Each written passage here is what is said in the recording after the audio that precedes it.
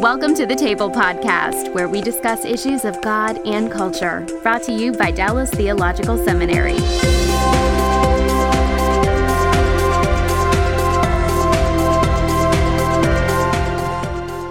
Welcome to the Table, where we discuss issues of God and culture. I'm Darrell Bach, Executive Director for Cultural Engagement at the Hendricks Center. And to my right is Bill Hendricks, Executive Director for Christian Leadership at the Hendricks Center. And to my left is Gordon Johnson, who is a professor of Old Testament studies here at Dallas Theological Seminary. So we are trying something today, and the topic is faith and work. We're going to try and do some academic stuff and some practical stuff all in one fell swoop. And we may need some prayer in the midst of this, but we'll see how it goes. Let me start off by introducing kind of the premise of what we're dealing with. We have talked a lot in many of these podcasts about how Christians shouldn't divide up their lives, that there isn't the righteous and sacred and secular, but that our faith and our work belong together. They belong connected. And Bill's been a part of the faith and work movement for a long time. And Gordon today is just along for the ride, okay? We've got him in here to talk about some Old Testament passages that feed into thinking this way. And so we're asking him for his expertise, and we're also going to be asking him for his impressions about what we're talking about as someone who works with Scripture. And in some cases, we're going to be informing him about what we're asking him about as we're doing it. So we're kind of doing a little experiment here and see how this... Because I'm coming in completely cold. Exactly right. You're coming in completely cold, and we hope you walk out red hot. So he's a neutral witness. He's a neutral witness for the cause, which we sometimes do. We actually did this, a variation of this, at our last event, our last Faith Work event in Houston. We asked two of the professors at the Extension in Houston to come and attend and be a part of it, and it was their first kind of direct involvement, and it was like an eye-opener for them. So we thought, well, let's see how this works in a podcast context. So I'm not promising anything, okay, but we'll see how this goes. So let's start off this way. Bill, why don't you talk a little bit about the history of your involvement with the faith and work movement? Where did this start? For me? Where did you catch this bug? Probably from my dad. Okay. You know, Prof believed strongly in what at the time was called lay people. Mm-hmm. And while he certainly had a passion to instruct seminarians and prepare pastors and ministry leaders, he had a huge realization that it is the everyday Christian out there in the workplace who's actually living this stuff out. And what Ephesians 4 calls them the saints, and they have a work of service. And the job of the pastors and teachers is to equip those people for their work. And so I grew up with that view, and it always made a lot of sense to me. That coupled with the Colossians passage that talks about Christ as being Lord of all. If Christ is Lord of all, that means all. And that from the get-go, to me, meant not just sort of church activities and spiritual categories, but the everyday things that people connect with in their life, including their work. And after I finished seminary, I was doing some consulting in communication projects and met Doug Sherman, who's a Dallas Seminary grad, and we began to join forces in a little organization called Career Impact Ministries. And then in 1988, Doug and I co-authored a book called Your Work Matters to God. And that was the thesis of the book, mm-hmm. that everyday work is something that God is very interested in, and all the implications of that. And that book became, to some extent, standard reading for a lot of people who were interested in, how does my faith relate to my work? And actually stayed in print until about a year ago. And so our work no longer matters to God. Well, I used to say that we needed to update the book, and one of these days I'm going to get around to writing a sequel called Your Work Still Matters to God. There you go. Well, that makes sense. So really what your dad was sensing, your dad's Howard Hendricks, of course, was sensing was kind of the frontline nature of ministry and engagement and the application of the Christian life that was happening in the places where people spend the bulk of their adult life. Well, application is the key word. Dad always, he did his thesis on James. Mm-hmm. Let's not just be hearers of the word, let's be doers of the word. Mm-hmm. And what's so fascinating to me is that we are now right in the middle of a kind of a movement in the faith and work movement, but in our culture, where knowledge workers are very busy people and they're very practical people. And if they have something in their life that doesn't really make much difference in their day-to-day, they kind of throw it away, and particularly with millennials coming up. And that means that when we talk about integrating our faith into our day-to-day lives, that's a discipleship issue. But because so much of our lives are dominated by work, it ends up in a faith and work conversation to a large extent. And so what knowledge workers who happen to be believers want to know is, how does this faith thing apply to my work, the meaning of that work, the value of it, how I do it, where I do it, how I relate to my coworkers, so forth. So we're not talking about how to do evangelism at work. That's absolutely vital and needs to happen, but that's not the main reason actually why we're in the workplace. It's actually the work itself that matters. And for that, we go back to Genesis 1, and I'm going to be interested to see what Gordon, has to say. But the very first words that God says to human beings after he creates them have to do with their work. Be fruitful, multiply, fill the earth, rule it. And the idea here is we're supposed to make the world fruitful. The world on its own is not very fruitful. Like, you're never going to stand next to a mountain of iron ore, and suddenly see a Mercedes-Benz pop out. No, I haven't ever seen that. That's a good observation. Humans have to add value to those raw resources and do something with them to make the world flourish. And the creative nature of that work of management and design is part of the way God actually has made us, and one of the ways we make the creation work. Exactly. Okay. Well, now, Gordon, it's your turn to be on the biographical hot seat. Tell us about now, my question for you is very different. What pulled you into Old Testament? What turned you into an Old Testament person? It is interesting. It wasn't so much for career goals in terms of, what did I want to do to have, a lot of money or have a nice living. It really was just the sheer delight. I mean, it's interesting the point that you make. It was the sheer delight of the joy of being able to open up the Hebrew Scriptures and, if you will, to get lost in the Hebrew Scriptures. It just does something to my soul and gives me joy. And when I wake up in the morning, I realize I get to be in Scripture today with people that love the Lord and act in a kind, professional way with one another, and it's just a delight. I'm really appreciative of people that are out working on the highways and digging ditches and putting down concrete and things like that. I mean, they'll enable you to get from one place to another. They do. It's a noble living. That's right. It's a noble living, and every single occupation is a noble living. But there is this is the way God hot-wired me. Good to know that. And it's one of these things, and Scripture talks about that. Whatever your hand finds to do it with all your might. It's what your hand has been made to do and does naturally, and what you find fulfillment in. And this was, believe it or not, looking at these funny letters and squiggles, this is what Hebrew text. This is what resonates with me. Interesting, huh?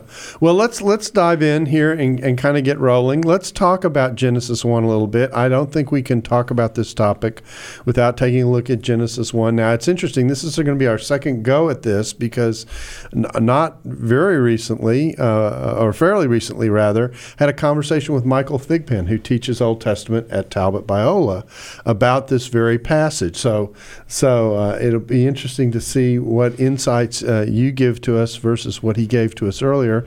So I'm going to ask you to help us with the creation mandate in Genesis 1. What's going on? What's God saying about the task that he gives human beings to reflect on and to be as a result of his having created them? Well, the way I look at the text is that everything that God's doing, I mean, clearly the rest of Scripture talks about it's for his glory, but as the text is unfolding, everything that God's doing is preparing the earth for man to be able to have a place to live, to make space for man, and so that when he finally makes man's going to be able to survive and thrive in this situation. So he vegetates the land first. He puts the trees there so they're ready to go for man. He's got the animals there. Everything is ready for man when he gets on the scene. But it's there, as Bill made the point before, it's there in its potential. Mm-hmm. And he gives this command to be fruitful, multiply, fill the earth, subdue the earth. The way I read it, I don't read those commands, and this might surprise you. I'd be interested to see how you respond. I don't read those commands so much as imperatives that we pass on to our children as if there's a command. I view them more as imperatives of endowment, that this is the kind of people that he's made us in creation. He said, let there be light, and there was light. I'm giving you the space and the capability to be this kind of person. That's right. And the kind of people I'm making you are people that are naturally going to multiply. Naturally, you fall in love. You naturally have a family. You're naturally going to have a task, and you're naturally going to be seeking a challenge, and you naturally want to have some success. And that's the kind of people that I make you to be. I like that.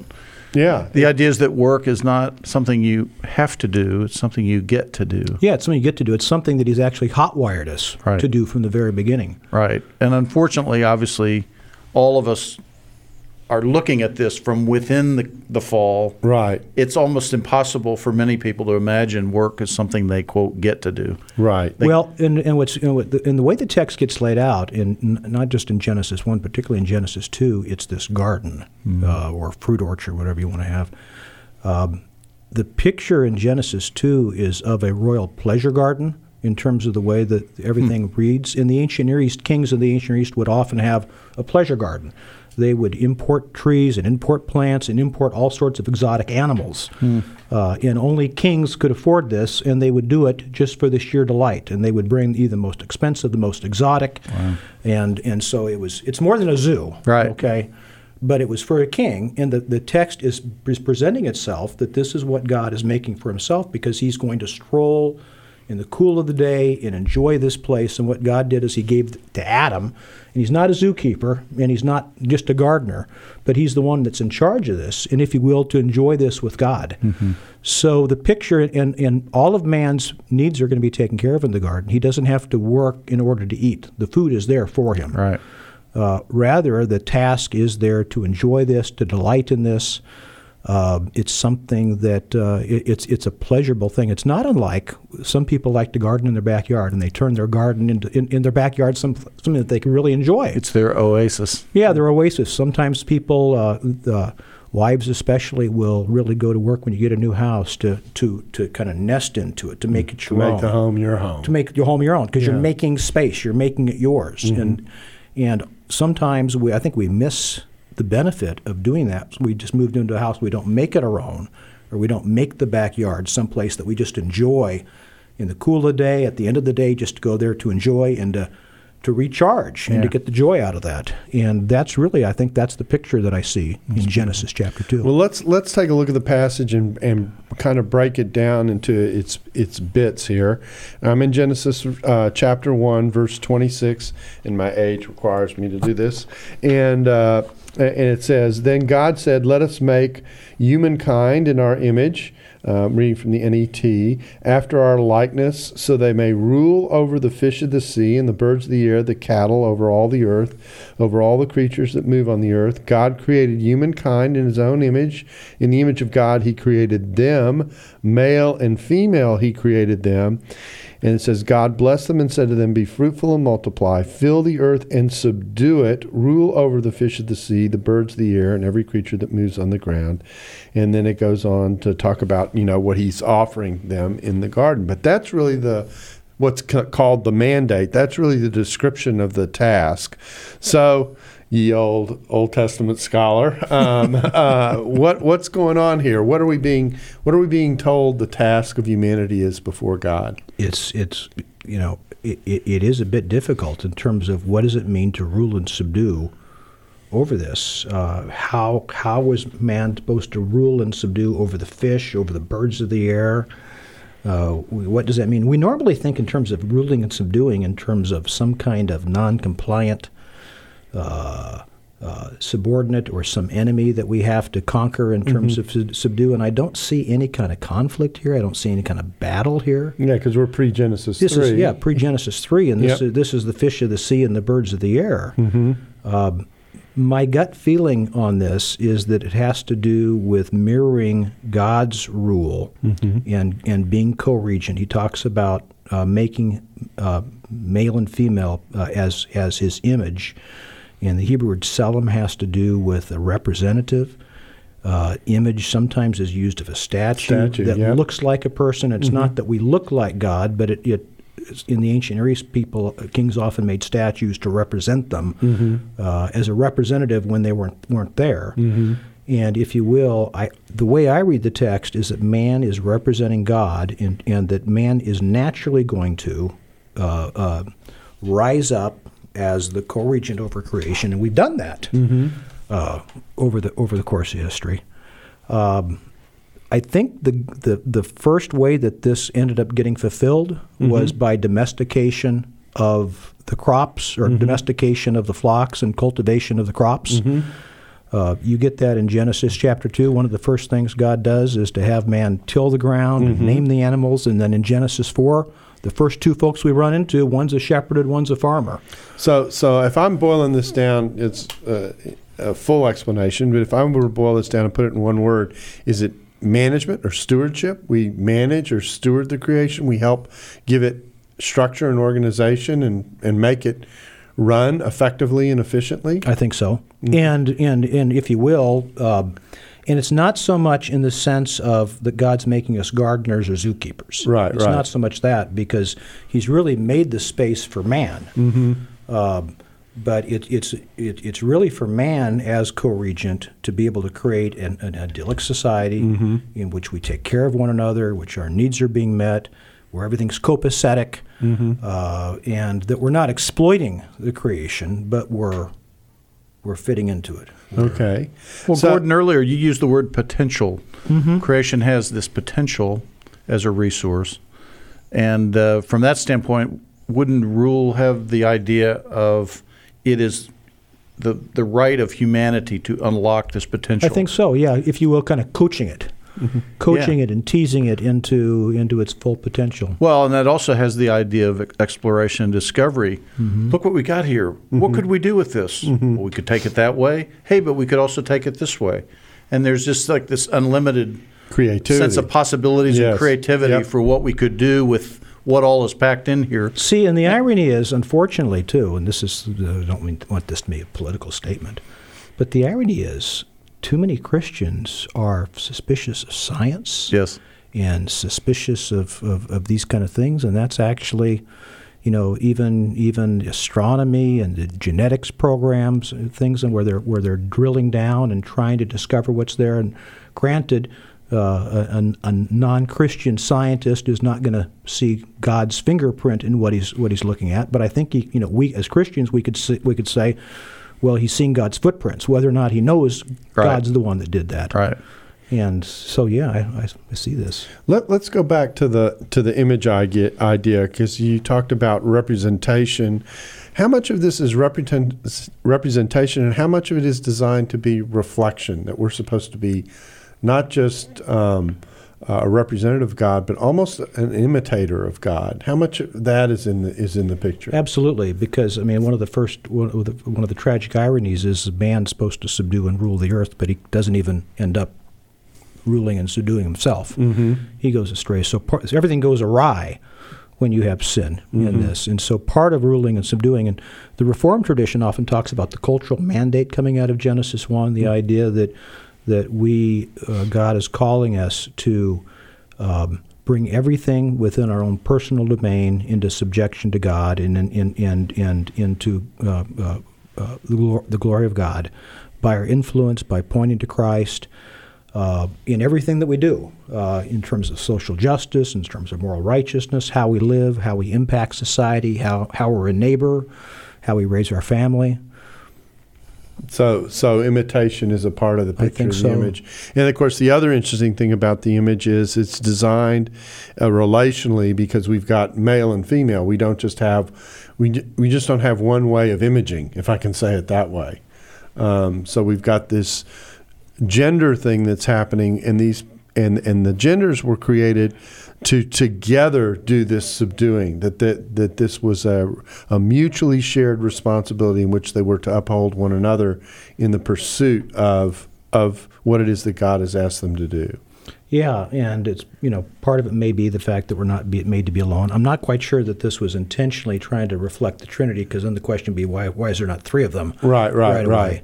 But he's hot-wired us in a way for relationship. And even Ecclesiastes chapter 4, I was just in that this morning, so this is why I'm going there. In Ecclesiastes 4, it talks about work, about having a balanced approach to work. You want to work hard, but you also need to play hard. And you want to work hard so that you have the fruit of your labor that you can enjoy your life with, but you also need to have somebody to enjoy your life with. Otherwise, why are you working so hard if you're not taking time to enjoy your life? Well, this is a good foundation to lay here. Bill, what I see in this passage in relationship to work and image, et cetera, is the idea then that where God has us and places us, wherever that might be, and whatever we might be doing, has a purpose and a direction as we help to manage.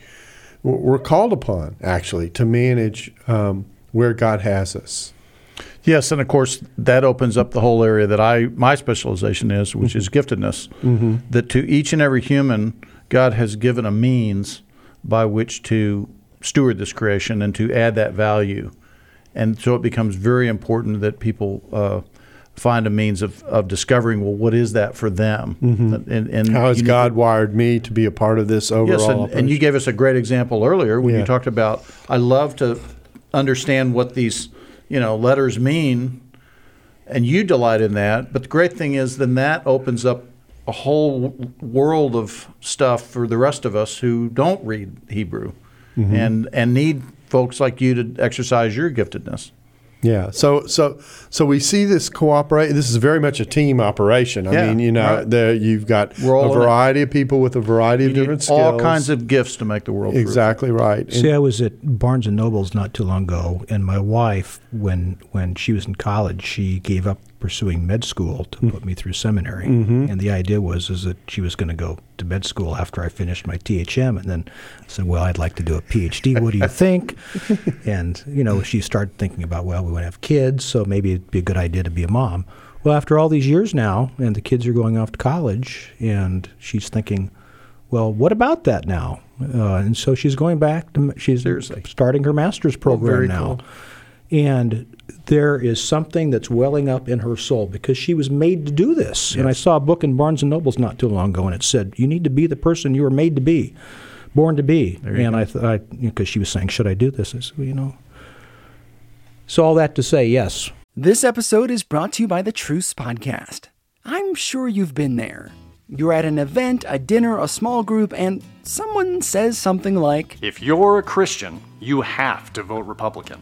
Huh. That raises an interesting question. How did evangelicals like me get to the place where we just assumed we'd all vote one way? This season on the Truce Podcast, we're diving deep into the complexity of the 1970s and 80s to understand how evangelicals tied themselves to the Republican Party. It's a story that involves murder, corruption, redemption, and our need to be heard. I'll be talking with celebrated historians like Rick Perlstein, Pulitzer Prize winners Francis Fitzgerald and Jesse Eisinger, and some of the best guests I've ever had. Truce is the show that uses journalistic tools to look inside the Christian church. We press pause on the culture wars in order to explore how we got here and how we can do better. Subscribe to Truce anywhere you get podcasts or listen at trucepodcast.com. I'll just mention in passing a passage that has always struck me because it seemed in one sense so odd, and yet in light of this it fits, and that is it's the passage in Exodus where we're going through the building of the tabernacle, and God actually takes the time in having Moses write this out. In incredible detail. In incredible detail to go through almost every role that someone is performing one at a time to build the tabernacle. It's like an illustration that I like to do that we've done on the podcast before about, what does it take for you to have a bowl of Wheaties in the morning? And you think about whether you're talking about the grain or the milk or the bowl or the table or the house. It takes a lot of people for you to sit down and have a bowl of Wheaties in the morning. And so, you build the tabernacle, and we're talking about all these craftsmen, all these people of different kinds of skills, all working together to build this house that will honor God. And it's really, in some ways, a wonderful metaphor of what the creation is supposed to be. That it takes all these people working on their gifts in order to do this. So I inevitably think about this passage when this topic comes up. Well, and not only do you have all the laborers, but the text also talks about all the Israelites made contributions to it. So even those that didn't work on it directly, they contributed to it in terms of the stuff that they came out of Egypt with too. And when you roll forward to 1 Chronicles, there at the end, where David is contemplating the temple, and he's not going to build it, but Solomon is. But it goes through all of the musicians and the people that are going to serve and all these different roles. So you got some people who build it and some people who make it work once it's built. Exactly. Yeah. And we're talking about this. Now we're on a roll. In Zechariah 6 of all places, okay, 9-15, it talks about the new temple with Messiah, and he talks about those that are near and those that are far are going to come, and they will all contribute together to build it. Those that were near were already in Jerusalem. Those that were far were still the exiles. And then the New Testament picks up on that temple imagery and now applies it to the church, those that are near and those that are far that are doing the work now of building this new temple. So. Well, and since we're taking this journey, I guess we'll end up in Revelation. When we get to the end of the Revelation, the whole thing is pictured as a huge temple. I mean, when we're all said and done. So it's no accident, that the picture of a variety of people who all do what God has gifted them to do in such a way that we end up with a creation functioning the way it's designed to function. Unfortunately, the Bible doesn't go from Genesis 1 to the end of Revelation. There's stuff that happens in between that's pretty messy and gums up the works. So in association with the idea of toiling. So what's going on there? What happened to this design? That's great. So you set that up. So we mentioned before in Genesis 2, the task given to Adam in the garden is pictured as this royal pleasure garden that's for God's enjoyment and for man's enjoyment, and it would be just a delight. And everything that's there, it's just a delight. The whole experience of everything. When you say that, I think about how the creation sometimes just overwhelms us. You go to certain parts of the creation, whether it's the Rocky Mountains or the Blue Ridge Mountains. I happen to like the Asheville, North Carolina area. Or you go to some of the coastlines that you see that the globe is able to display. South Pacific. South Pacific's a great. I've been to the coastline in Ireland or the coastline that between Calais and where do you come to in the UK when you go from Calais to England and you land Dunkirk. there? Dunkirk? No, I'm not thinking about Dunkirk. I'm thinking about where the channel goes, but I'm lost the thought of where it is. You're in England on the coast and Dover. And you end up with these magnificent vistas. And you watch it, or you see a beautiful sunset, and you go, "How marvelous!" See, and I think we fail to do that. We just read the text, and we don't jump into and see the picture. It's trying to for our eyes. That's right.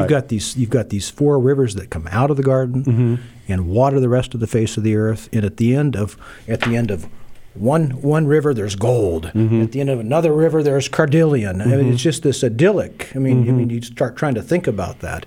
And then he talks about every tree that was a delight to the eye, and we pass over that because we're so interested in trying to mine out the theology of original sin that we sometimes miss the picture that was being presented there. At where we started, we forget where we started. That's right. And I actually think that too much theology starts in Genesis 3 and forgets about Genesis 1 and 2. Absolutely. So, but we do get there. We do get there. Yeah. We reluctantly want to talk about sin and death and everything.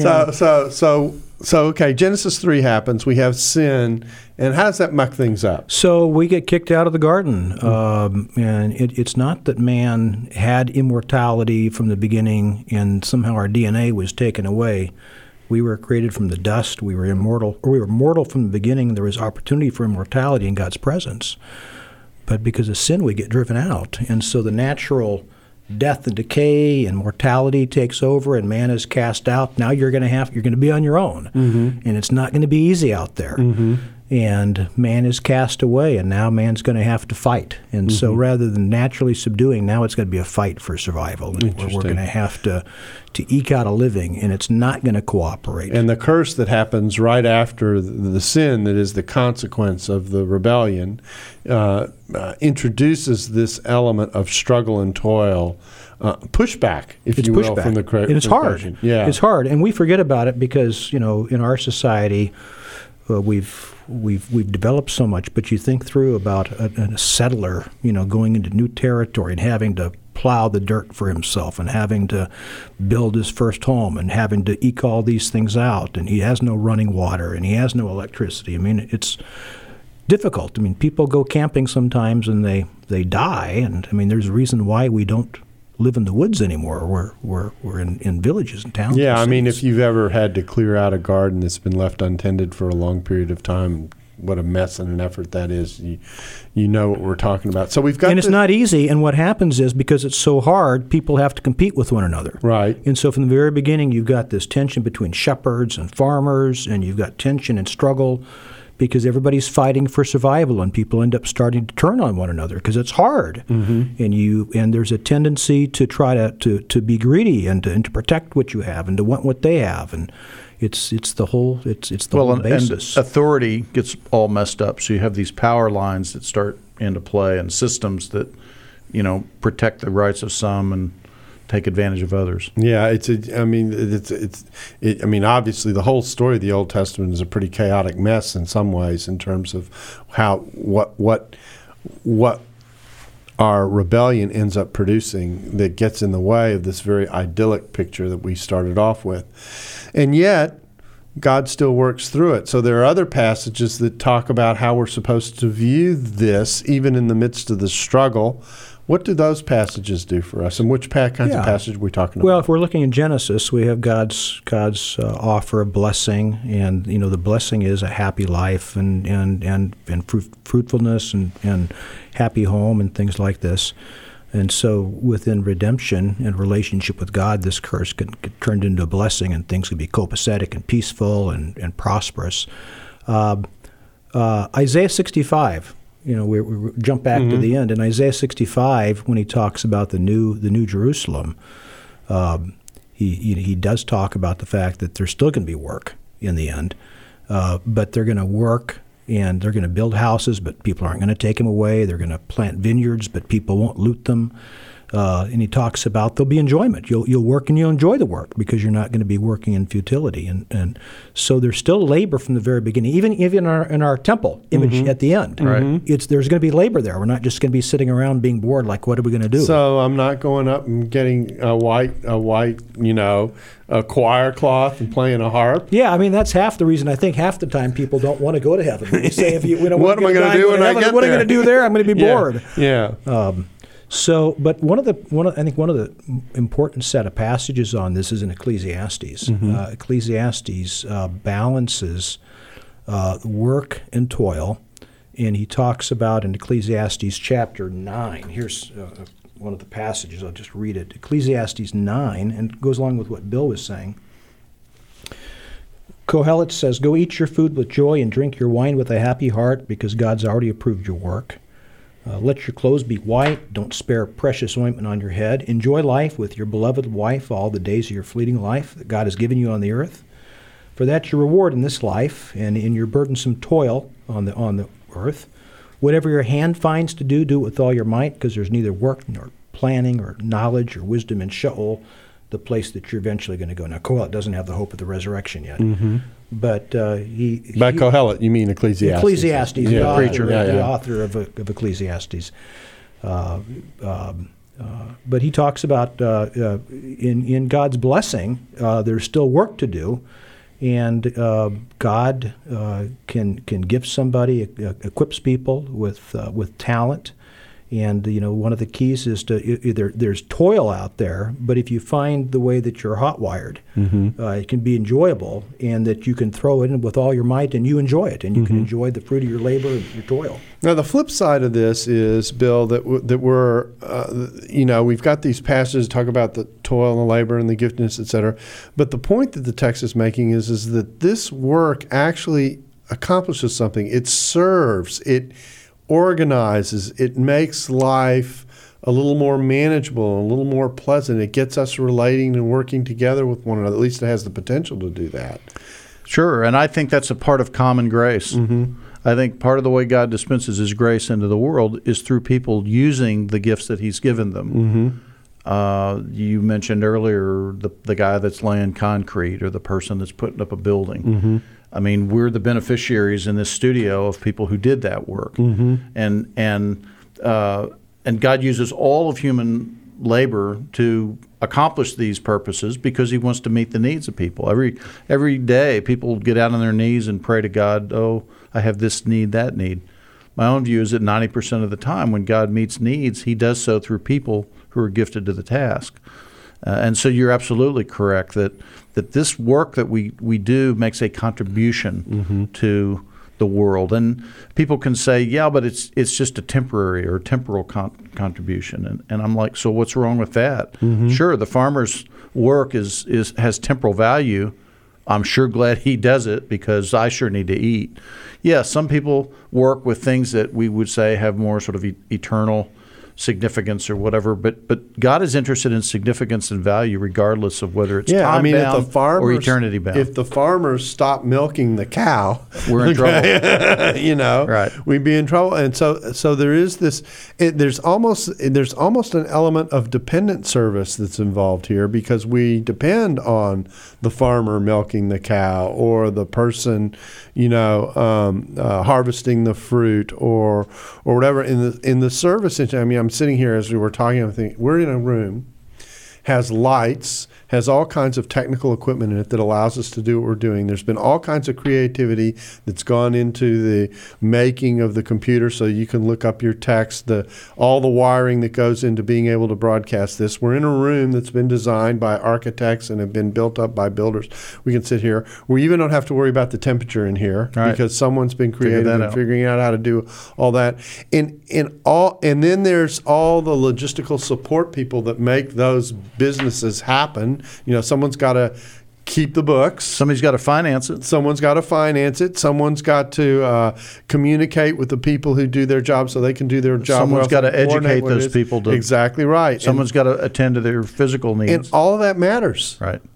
All of it matters. All of it. And we didn't really get into it, but there in Genesis 2, back there, we have to realize, what is a human? And a human is a soul-body unity. There's a material dimension and an immaterial dimension. And some of the work that God has given us to do has to do with the material, physical world, including the physical, material part of human beings. Some of it has to do with this immaterial, spiritual, soul part. Both are necessary because we are both a soul-body unity. And sometimes I think in church circles, I guess you'd call it, we lean away from the material side as if there's something wrong or not as important, or somehow we shouldn't pay much attention to that. It's interesting because there is in Greek philosophy. Play a little New Testament now. There is in Greek philosophy what's a philosophical movement called Platonism. Right. Platonism is the idea that the real thing that really counts is the spiritual, and the material is definitely an inferior level of the creation in one way or another. It's a poor model of the ideal, and I actually do think that we have some, if I can say it this way, Neoplatonism that sneaks into the church, and so we don't honor the physical nature of what it is that God has created. It's the passage in 1 Corinthians 6 where Paul says to the Corinthians, look, your body matters. It's going to be preserved along with your spirit and your soul.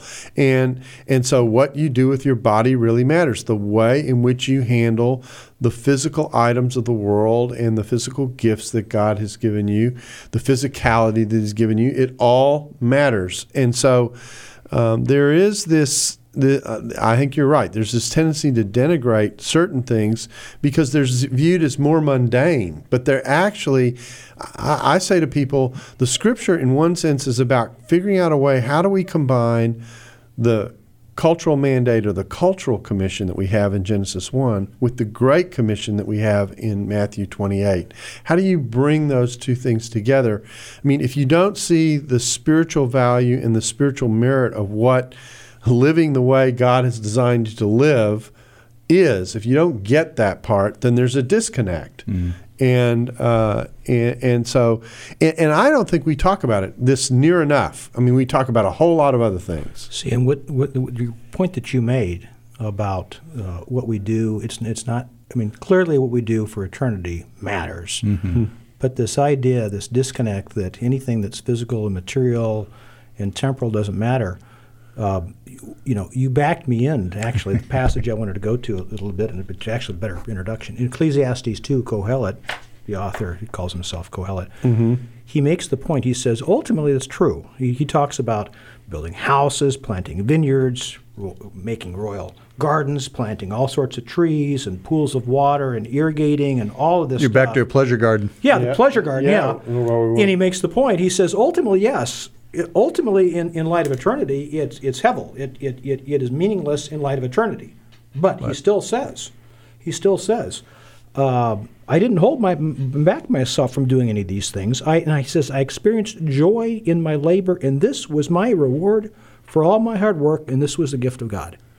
So it was during the course of his life, it was good. It was enjoyable. It was beneficial. This was God's gift and his reward in this life. And he recognizes, at death, I'm going to lose it all. So ultimately, it was futile in terms of eternity, but it was still something that was good for me to do. It was the task that God gave me to do. It gave me joy. It gave me opportunity to worship God and to thank God. This is what and we make this dichotomy. We often think that if something's eternally futile, then it's got no value. And he says, no, the same thing can be beneficial in the here and now. It might not be eternally significant in the long run, but it is good now to be enjoyed. So let me throw a devil's advocate question in here. Okay, good, because I'm going the same direction, Maddie. Go ahead. But you could argue, though, if it's good now, then it gives you opportunity then to be eternally significant as well. Well, I can hear someone out here saying, this just sounds like kind of a new kind of a prosperity gospel. Like we should just set this up so all we do is enjoy life and seek to be rich. And, yeah, maybe it doesn't matter in eternity, but the Bible says that's a good thing to do. That's a good point. And Kohelet ends up saying that the only way you can have enjoyment of life is if you fear God, please God. Right. And that's where he ends up going. He says to the one that fears God, the one that pleases him, God gives the ability and skill to work hard and to enjoy life. But to the person that's a sinner, he gives the task of gathering and collecting only to give it away. So he wants us. God's gift is for us to be able to enjoy life. But the only way we can do that is if we fear God and keep his commandments. Follow his commandments. And part of that activity of fearing God is actually to participate in the creation that he's given us well. Right. And that's what I think we sometimes miss, is that we create it just in the world of ideas, or we create it in the world of how I think about things and that kind of thing. But actually, what Genesis is very down to earth. It's very dusty, if I can say it that way, on purpose. And it's dusty in the sense that we've been designed because we reflect the creativity and the energy and the relational dimensions of God to inject that in a healthy way in the creation. That's what we're called to do and to be. That's how we're supposed to live. And even people who don't know God are still given these capabilities of being able to help people get there to some degree because that's the image of God at work in us. And they may be living up to their God-given potential without recognizing. Exactly right. That's the common grace idea. Exactly. So it's an interesting way to think about things. Okay, Gordon. Now this is kind of we said we were kind of baptizing you in this conversation. If I can use another image, What's the drenching been like? I mean, This is great. Yeah. Well, this whole thing is making me think I need to go home now. I want to go home now and work in my backyard. Well, I'm not sure we're driving just for that application, but yeah. But Bill's point. If I follow up on this, this false dichotomy between the secular and the spiritual. We've got 3 kids. Mm-hmm. A lot of people assume, well, you must be teaching your kids Greek and Hebrew, and you're training them to go be Bible professors and things like that. It's like, no. It's like, what? Well, if they want to learn Greek and Hebrew, that's fine. I'm not pushing that on them. Mm-hmm. My daughter wants to be a clinical psychologist to help people. She's been around you a long time. Yeah, there must be a lot of people that, she wants to help people that are in need. My son wants to become a defense attorney to help people. My younger son still wants to make a living playing video games. But it's early for him. It's a little early for him. He'll figure it out. Yeah. He'll figure it out. Yeah, I love telling this story. My son is in sports law, and he's done a lot of Title IX work. One of the first things he did when he first got a job was to do Title IX work for a university, protecting the abuse of women that law calls for, and helping universities know how to react when things go bad. And at one point when he was all done with this, I turned to him and I said, what a wonderful use of the legal skills you've learned. I was proud as could be of him because he had taken something that people use in a wide variety of ways, and he had actually thought about, how do I make this work in a way that really is of a terrific benefit to people? Promoting social justice. Exactly and right. And I'm sitting here going, I couldn't do that. And he took years of training to do that. He had all kinds of choices with what he could do with it, and that's how he chose to use the skill. And I'm sitting here going, that's nice. And I think that's a little cameo of what's possible when we think about our work in a healthy way, and we wed it to service, and we wed it to being made in the image of God, and we think about, the way I do my work, no matter what it is, does matter, because it does make life better for some people in some ways. Well, we're going to have to come back and do another podcast at some point, because there are many, many millions of people around the world for whom their options are so limited. Exactly. That this conversation itself seems like an impossibility. That's right. I think that's fair. There's a whole faith and work dimension. In fact, the faith and work movement as a whole is wrestling with, well, it sounds wonderful if you're in control of your business, but what if you about have no options? Exactly right. The rice farmer in North Korea. Exactly right. So, and there is the whole issue of what we might call an exalted theology of the mundane. Mm-hmm. And I think that is also a very, very important discussion. Well, Gordon, I thank you for coming in and helping us kind of take a look at the Old Testament, what it has to offer. And Bill, you're coming in and being a part of us. We're glad you are a part of the Table Podcast today, and we hope you'll be back again with us really soon. Thanks for listening to the Table Podcast. For more podcasts like this one, visit dts.edu/thetable. Dallas Theological Seminary. Teach truth, love well.